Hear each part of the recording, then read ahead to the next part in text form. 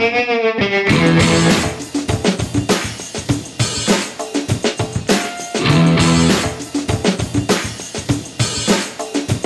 welcome to Black Sparrow Radio, KBSR, transmitting from the lovely little city of Taylor, Texas. You are listening to Plow and Hose, a show dedicated to the joys and challenges of organic backyard gardening in Central Texas. I am your host, Julie Rydell. Welcome to the show.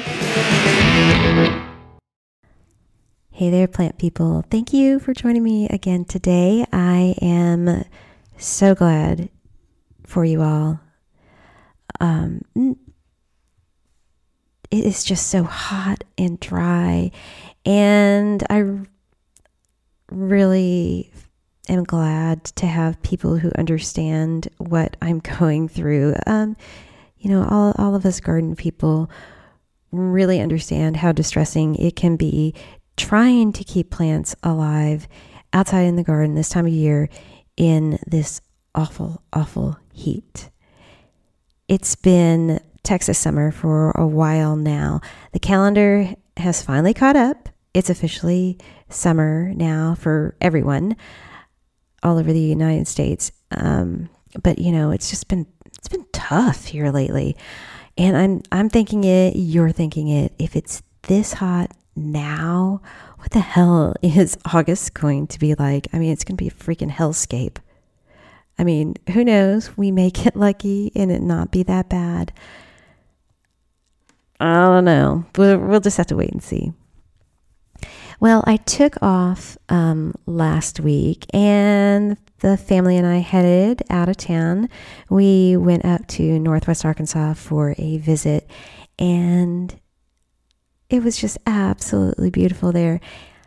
I went to school in Fayetteville at University of Arkansas, so I am quite fond of the town. I'm a little biased about it, but summertime in Fayetteville, Arkansas is the best, and last week was so great. Everything was so lush and emerald green, and there were just so many flowers in bloom. The city and the university do an amazing job with their public spaces and parks and keeping everything so pretty with the landscaping. It's really, really lovely there. It was warm, maybe even a little on the toasty side. I think it was in the 90s, 90, 95 degrees. It was not hotter than 95 degrees. So that was really pleasant compared to the temperatures we've been having here in Taylor and our part of Central Texas. May was the warmest on record. We've also had a record for June with the most days over 100 degrees. It's too much. Too much, too early. Anyway, when we left Taylor, it was definitely hot. But my lawn was still green and looking all right. But when we got back a few days later, there was an obvious change, because while we were gone, the grass started to get crispy. I am not a lawn person. I like them just fine. I don't get hung up about the grass and weeds or whatever. We aren't the manicured lawn type people. We don't spend a lot of effort on the lawn. Keep it mowed, sort of tidy, but that's it. Very minimal lawn care.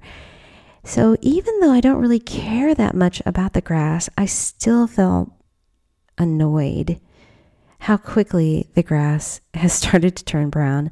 I mean, we were gone for like less than a week, and it just happened so quickly, it seemed. But we had a nice trip, and we saw lots of great plants. Okay, I don't know about the rest of my family, if they were paying attention to them or not, but I saw lots of great plants. Favorite ones that grow here in Texas, but also, ones that just don't grow here, at least not with a whole lot of effort. But I took lots of pictures, and I brought some new plants home with me. I picked up a handful of them at a cool little nursery that specializes in Arkansas native plants there. I picked up a native coneflower, one that's a little unusual. It should do well here in Texas. I also picked up some mountain mint. It smells really nice. It's got a nice leaf. I like the way it looks. And a pink oak leaf hydrangea that is supposed to be a new heat tolerant variety. With the mint and the oak leaf hydrangea, those are kind of iffy for our climate. There is a chance that they're not going to like it here in Central Texas, but maybe there's a chance they might be fine, especially if I pick the perfect spot and tend to them while they get established. Also, while I was visiting my daughter at her house, I collected a few plants that were there. These were our old favorites of mine because my parents have them at their house and they just pop up all over their yard, and they were popping up in my daughter's yard. Now, my daughter is living there just for the summer. During the school year, she lives in the dorm, and she really doesn't have a whole lot of stuff. So definitely she did not have a trowel or a shovel. So I went kind of digging around and I found an old spoon that she had. And so I used that to gently lift some wood violets from the path. I also found 2 types of wild ferns that were in her yard. So I carefully divided some of those. And I also pulled up some gorgeous velvety moss that was growing between the pavers and on a stone wall. Those plants are just so lovely, and I'm really sentimental about them.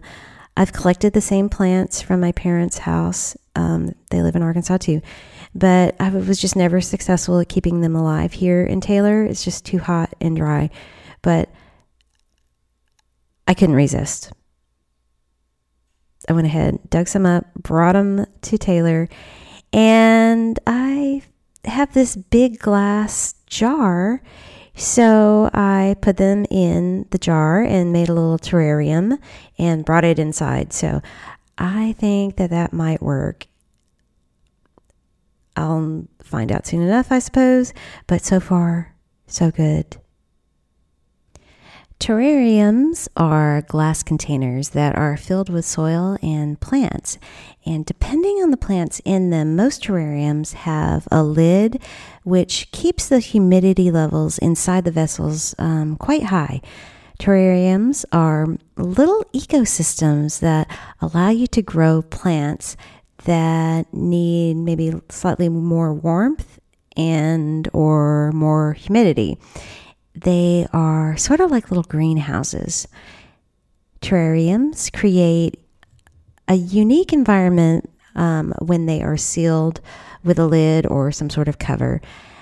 Glass containers with lids are called closed systems because they trap heat and moisture inside the container, and that's what creates the little ecosystem that has like a little small scale water cycle. The moisture from the soil and the plants evaporates thanks to the higher temperatures in the jar. The water vapor will condense on the walls of the container, and eventually it drips back down into the soil. And keeping the container closed creates a constant water supply. It's like a little recycling system. Closed systems are great for tropical and moisture-loving plants like mosses, orchids, ferns, and air plants. These sealed containers are really self-sufficient. They keep recycling the moisture in the vessel. If you feel like there's too much moisture in your jar or you want to prevent mold or algae from forming, all you have to do is like take the lid off for a couple hours every week and let some of the water vapor escape. Closed systems should always have some amount of condensation on the walls of the jar as moisture goes through the water cycle. If your container doesn't have any condensation, your plants start to look wilty, then that's a pretty good sign that you need to add water to your terrarium. You don't really need much water to restore the moisture balance either. Just a few spritz from a spray bottle or a light drizzle of water down the side of the jar. Now, you don't have to have a lid on your container, or if you do, it doesn't have to be completely sealed. These are called open systems, and open systems have access to fresh air. They are better suited for plants that don't like as much humidity or much soil moisture. Plants that are adapted to drier climates work really well in open system terrariums, the ones without any lids. They don't trap the humidity and the heat like closed systems do. Open terrariums work well for plants that need more direct sunlight because they're ventilated. Closed systems would trap too much heat if placed in direct sun, and that could potentially kill your plants. With all that water vapor and moisture in the jar, if it gets too hot, I think you would basically steam your plants to death. And that sounds pretty horrible. But really, overwatering is the biggest problem with terrariums, since there is no drainage. There's not a hole at the bottom of your jar that would allow excess water to escape.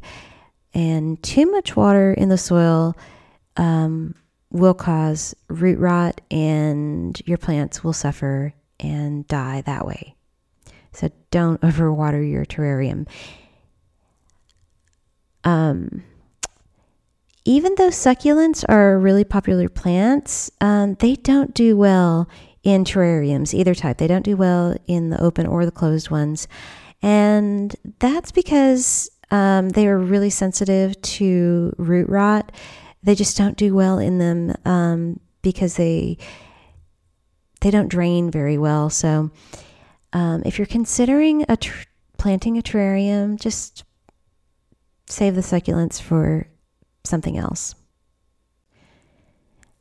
Setting up a terrarium is really easy. It just takes a little thought and some things to consider, and then of course your supplies. Obviously, you need a jar or some other container, depending on what you're going to be planting inside of it. You'll also need to decide if it needs to have a lid. There's a lot of really, really pretty apothecary type jars and some really nice kitchen canisters that could be potential terrariums. You don't have to go find a specific terrarium jar. If you don't want to, you can find an alternative. They can be glass or plastic, but they do need to be clear. If they're not clear, any sort of like color or tint on the container could filter out color wavelengths that plants need for photosynthesis. Plants make their own food from carbon dioxide, water, and light using photosynthesis. So stick to clear jars and vessels. That way you're not blocking out any important color wavelengths. You probably wouldn't really be able to appreciate the beauty of your plants in your jar if you use like a green jar or a blue jar anyway. So clear is really best.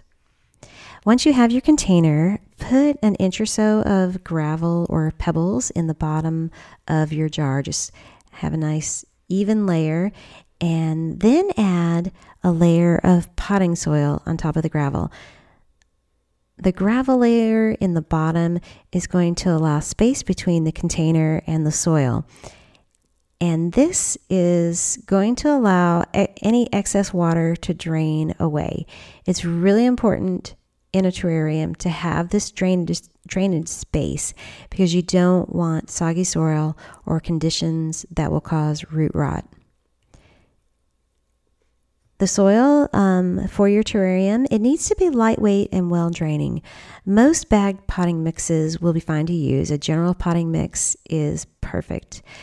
You could also use a raised bed mix, just as long as you know it drains well. If you're using houseplants in your terrarium, you could get a mix that is specific for houseplants. There are different varieties, specialty mixes available. Just match the soil to the type of plant that you want to grow in your terrarium. One of the advantages of buying potting mix instead of using like raised bed mix, and definitely over using soil from your yard, is that these bag mixes are heat processed and they have fewer pathogens. Warm, moist environments like a closed system terrarium is exactly the ideal temperature and moisture for mold growth and also algae growth. Algae buildup on the sides of your terrarium jar is unattractive, but it can also cause problems too because it can start to block out the light. But it's easy to fix. Algae can simply be wiped out. But just know that it might not go away if those spores are in there. Some molds and fungi can be problematic in your terrarium ecosystem too. So what you can do to minimize those things, use that bagged potting mix that has been heat treated. Now, that said, with the terrarium I made, I really wasn't too concerned about potential pathogens in my soil mix. I just used a couple scoops of raised bed mix that I already had. I use it in my garden and I know it drains well. I did this because I didn't want to go buy any potting mix. I didn't need any.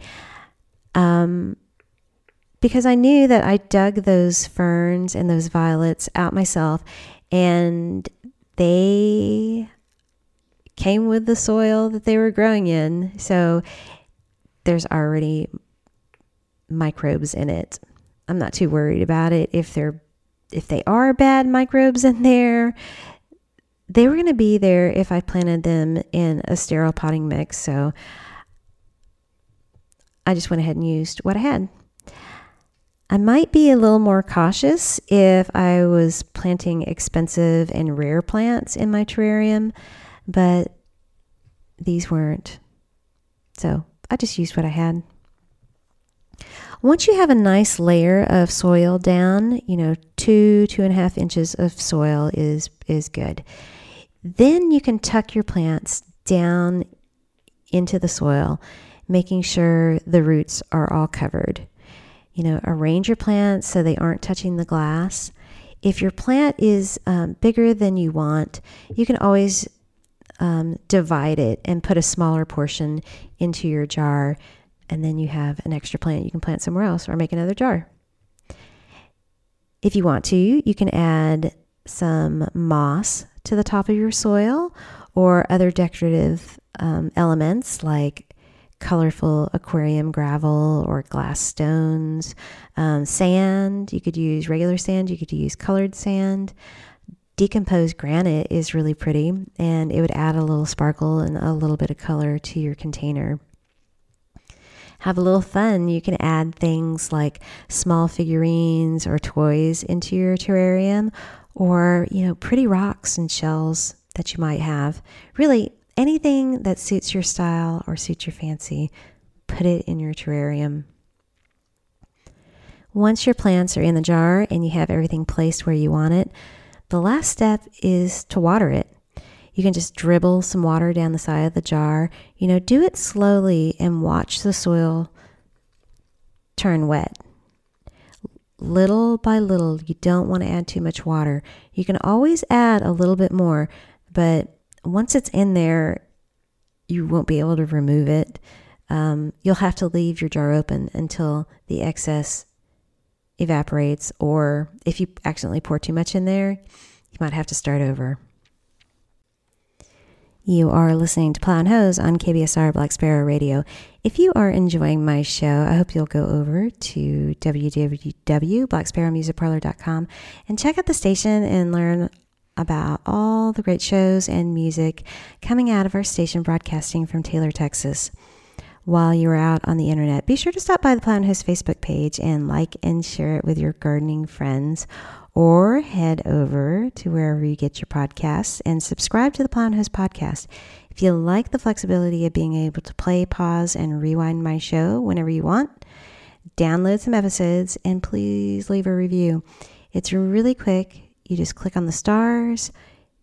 Some platforms allow you to leave a few sentences about the show. It helps other people find the show, and it lets folks know that Plow and Hose is a pretty good show. And if you've already left a review, thank you so much. I love hearing what you guys have to say, and I really do appreciate the kind reviews. Okay, so back to terrariums. Terrariums act like little greenhouses. They collect heat, and the inside of your terrarium will be warmer than the air around them, like in your house. They need diffused or indirect light so they can photosynthesize and make their own food. If there's too much condensation that's forming on the inside of your jar, then you can remove the lid for a couple hours or move the jar so it gets less light. Again, too much light is bad. A glass terrarium will turn into a magnifying glass when it's placed in direct sunlight or extremely bright light. This amplified light is going to burn your plants.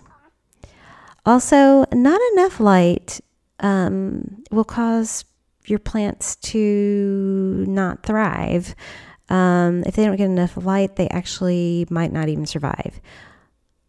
So you can move your plant closer to a window, or maybe set up a grow light nearby if they don't get enough light.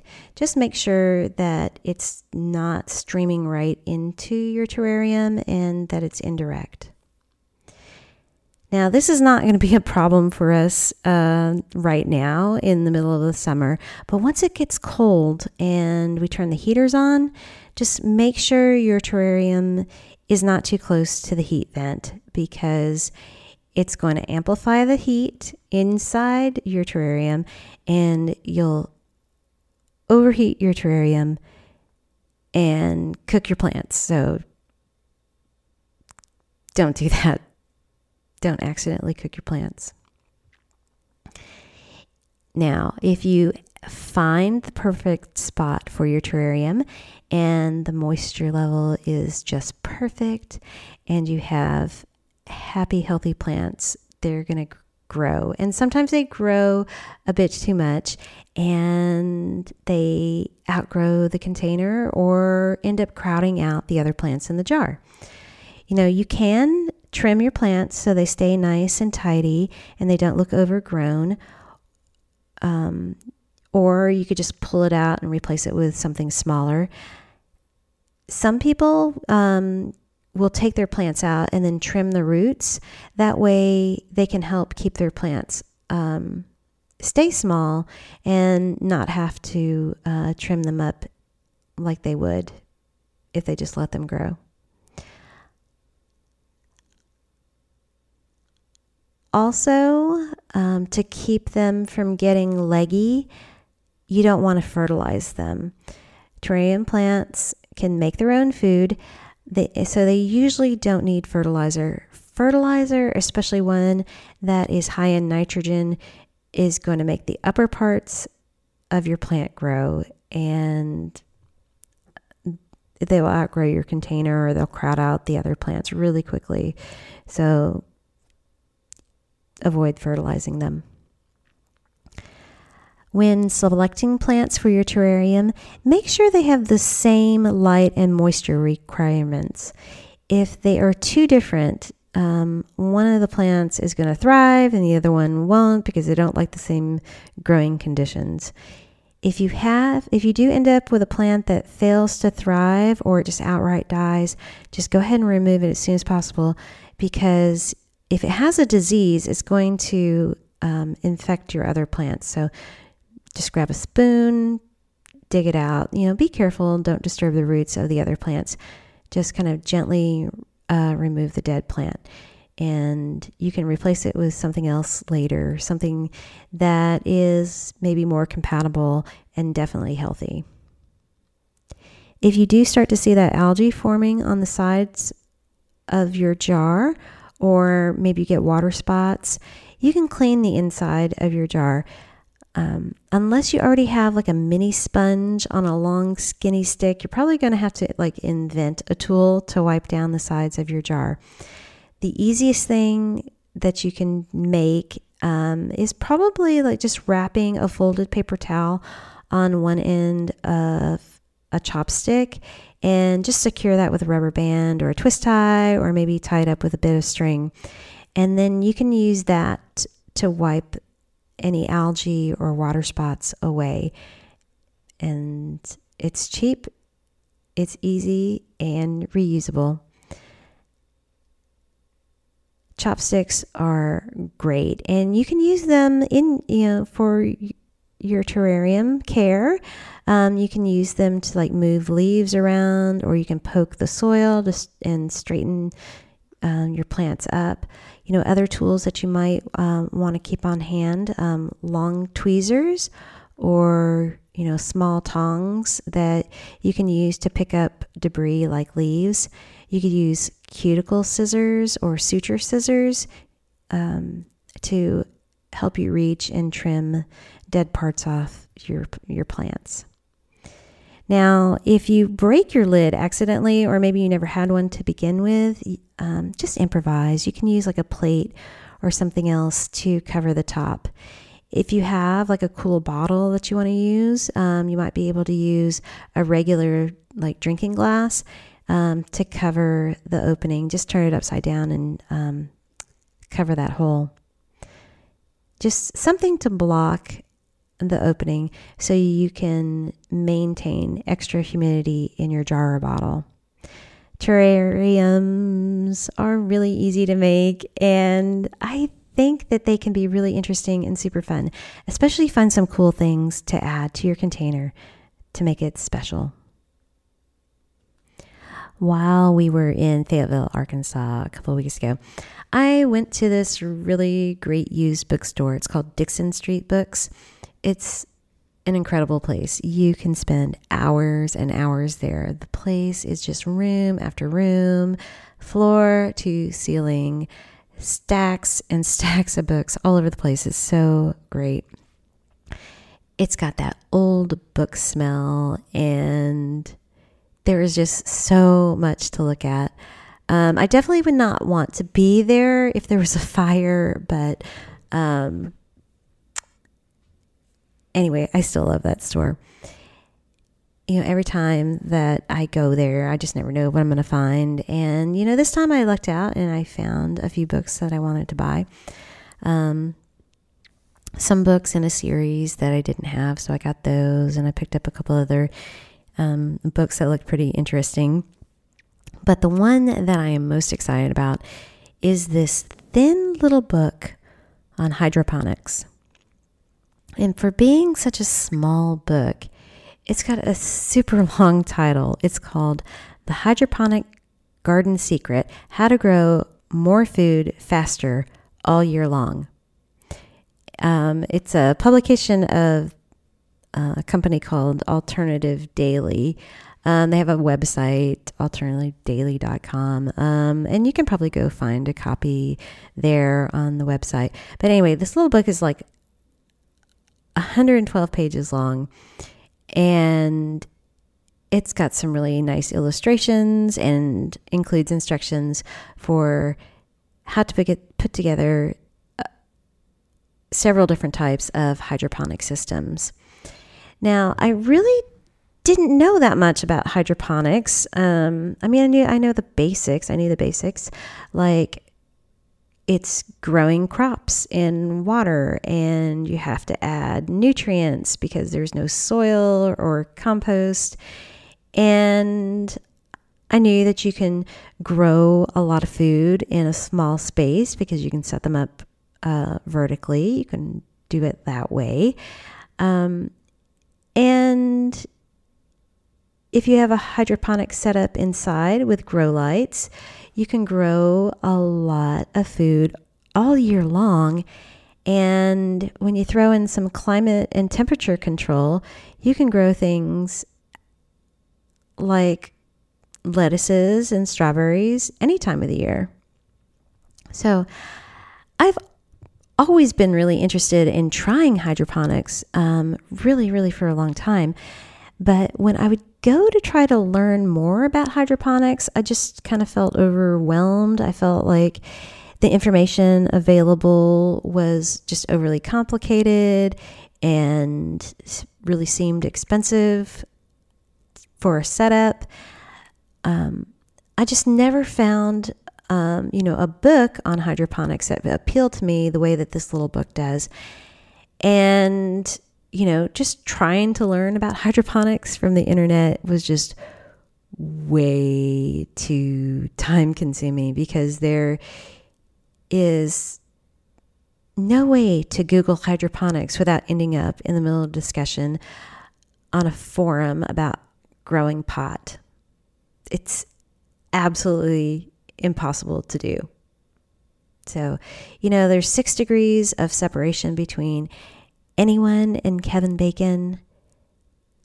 Well, that's nothing because there are 3 degrees of separation between growing strawberries and growing pot.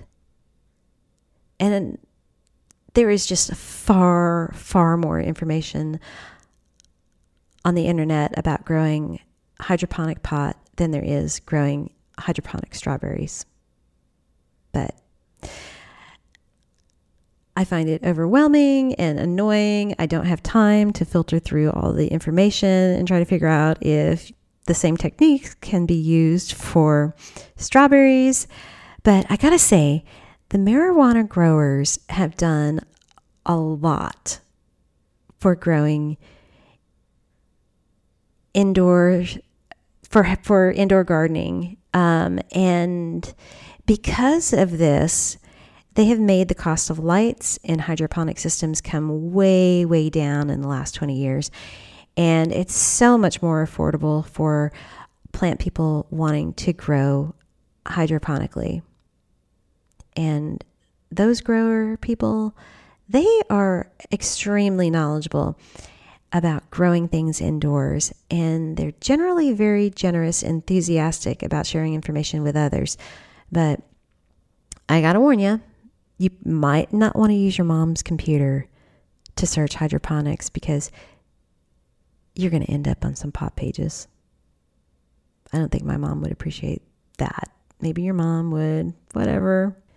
Admittedly, I did not know a whole lot about hydroponic gardening, but for sure, I knew nothing about the history of it. Honestly, I assumed that it was like a new concept in gardening. Everything I have come across about hydroponics has made it seem like really sciencey and futuristic. I mean, growing food without soil. I mean, that just sounds and seems so innovative and so modern.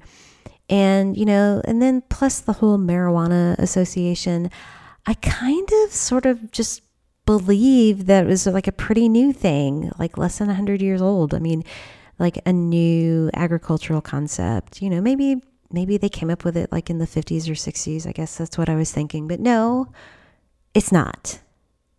Because versions of hydroponics actually go back to ancient times.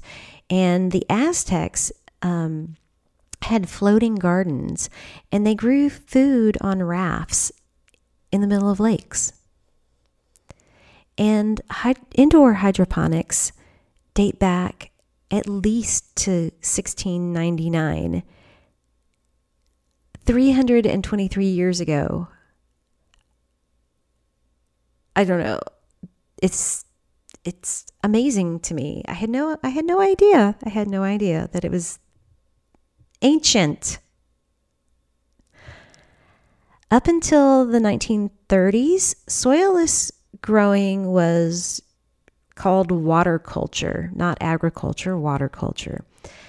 But then the University of California in Berkeley started to really study, research, and promote it. And they wanted to distinguish it from agriculture. Apparently, they didn't want to just call it water agriculture. And aquaculture was already taken. That's the study of aquatic organisms. So they had to come up with a new term, or they decided to come up with a new term, and they came up with hydroponics. And it's just a blend of two Greek words, hydro for water and panos for work. So water work. It's a little weird, but whatever. The researchers at UC Berkeley did such an amazing job back in the 30s that they were able to perfect the foundation for hydroponics that we know today, a real solid hydroponic program that produces higher yields with a whole lot less water, like 2/3 less water than traditional irrigation with agriculture growing in soil. Now, hydroponics continued to improve, and by the early 40s, researchers had figured out how to use gravel as a growing medium, which allows the roots to cling onto something. And then growers could alternate between flooding the roots and then allowing them to drain. And this was just the perfect balance because the plants received the maximum amount of liquid nutrients and then also exposure to some air on those roots. This gravel method actually ended up being a really, really important part of World War II. The military set up hydroponic island farms in the Atlantic and then also the Pacific so that they could grow fresh foods. These islands were completely barren and unsuitable for growing food in the ground, but with the gravel method, they were able to grow millions and millions of tons of fresh produce, crazy amounts. And what they would do is the aircraft would land on the island, they would stop, they would refuel, and then pick up fresh vegetables and take them wherever they needed to go. And even after the war, the U.S. Army continues to grow food hydroponically, and it actually has a hydroponic branch of the Army. And I think that is so cool. And, if I had known about this when I was younger, I might have actually considered joining the Army just so I could be a lettuce grower. I mean, I totally could have gotten behind that. And that would have been a great Army job for me. Oh, well. I am way too old for the Army now. So I'm just going to have to teach myself hydroponics. And I'm going to do that on my next show because it's really, really fascinating to me. And I want to share all what I learned. All right. I got to wrap up the show now. A quick reminder, I do have a column that appears in two local newspapers, the Taylor Press and the Elgin Courier. My column runs in the Taylor Press every other Saturday, and And in the Elgin Courier, it runs every other Wednesday. So you can pick up print copies or you can find it online. Also, really quickly, I wanted to mention today is Plow and Hose second anniversary. That's right. I've been doing the show for exactly 2 years now. And this episode is the 95th show. So I'm coming up on the 100th episode and I'm really excited about that. I haven't decided what I'm going to do yet. But I really think I need to do something special. So stay tuned.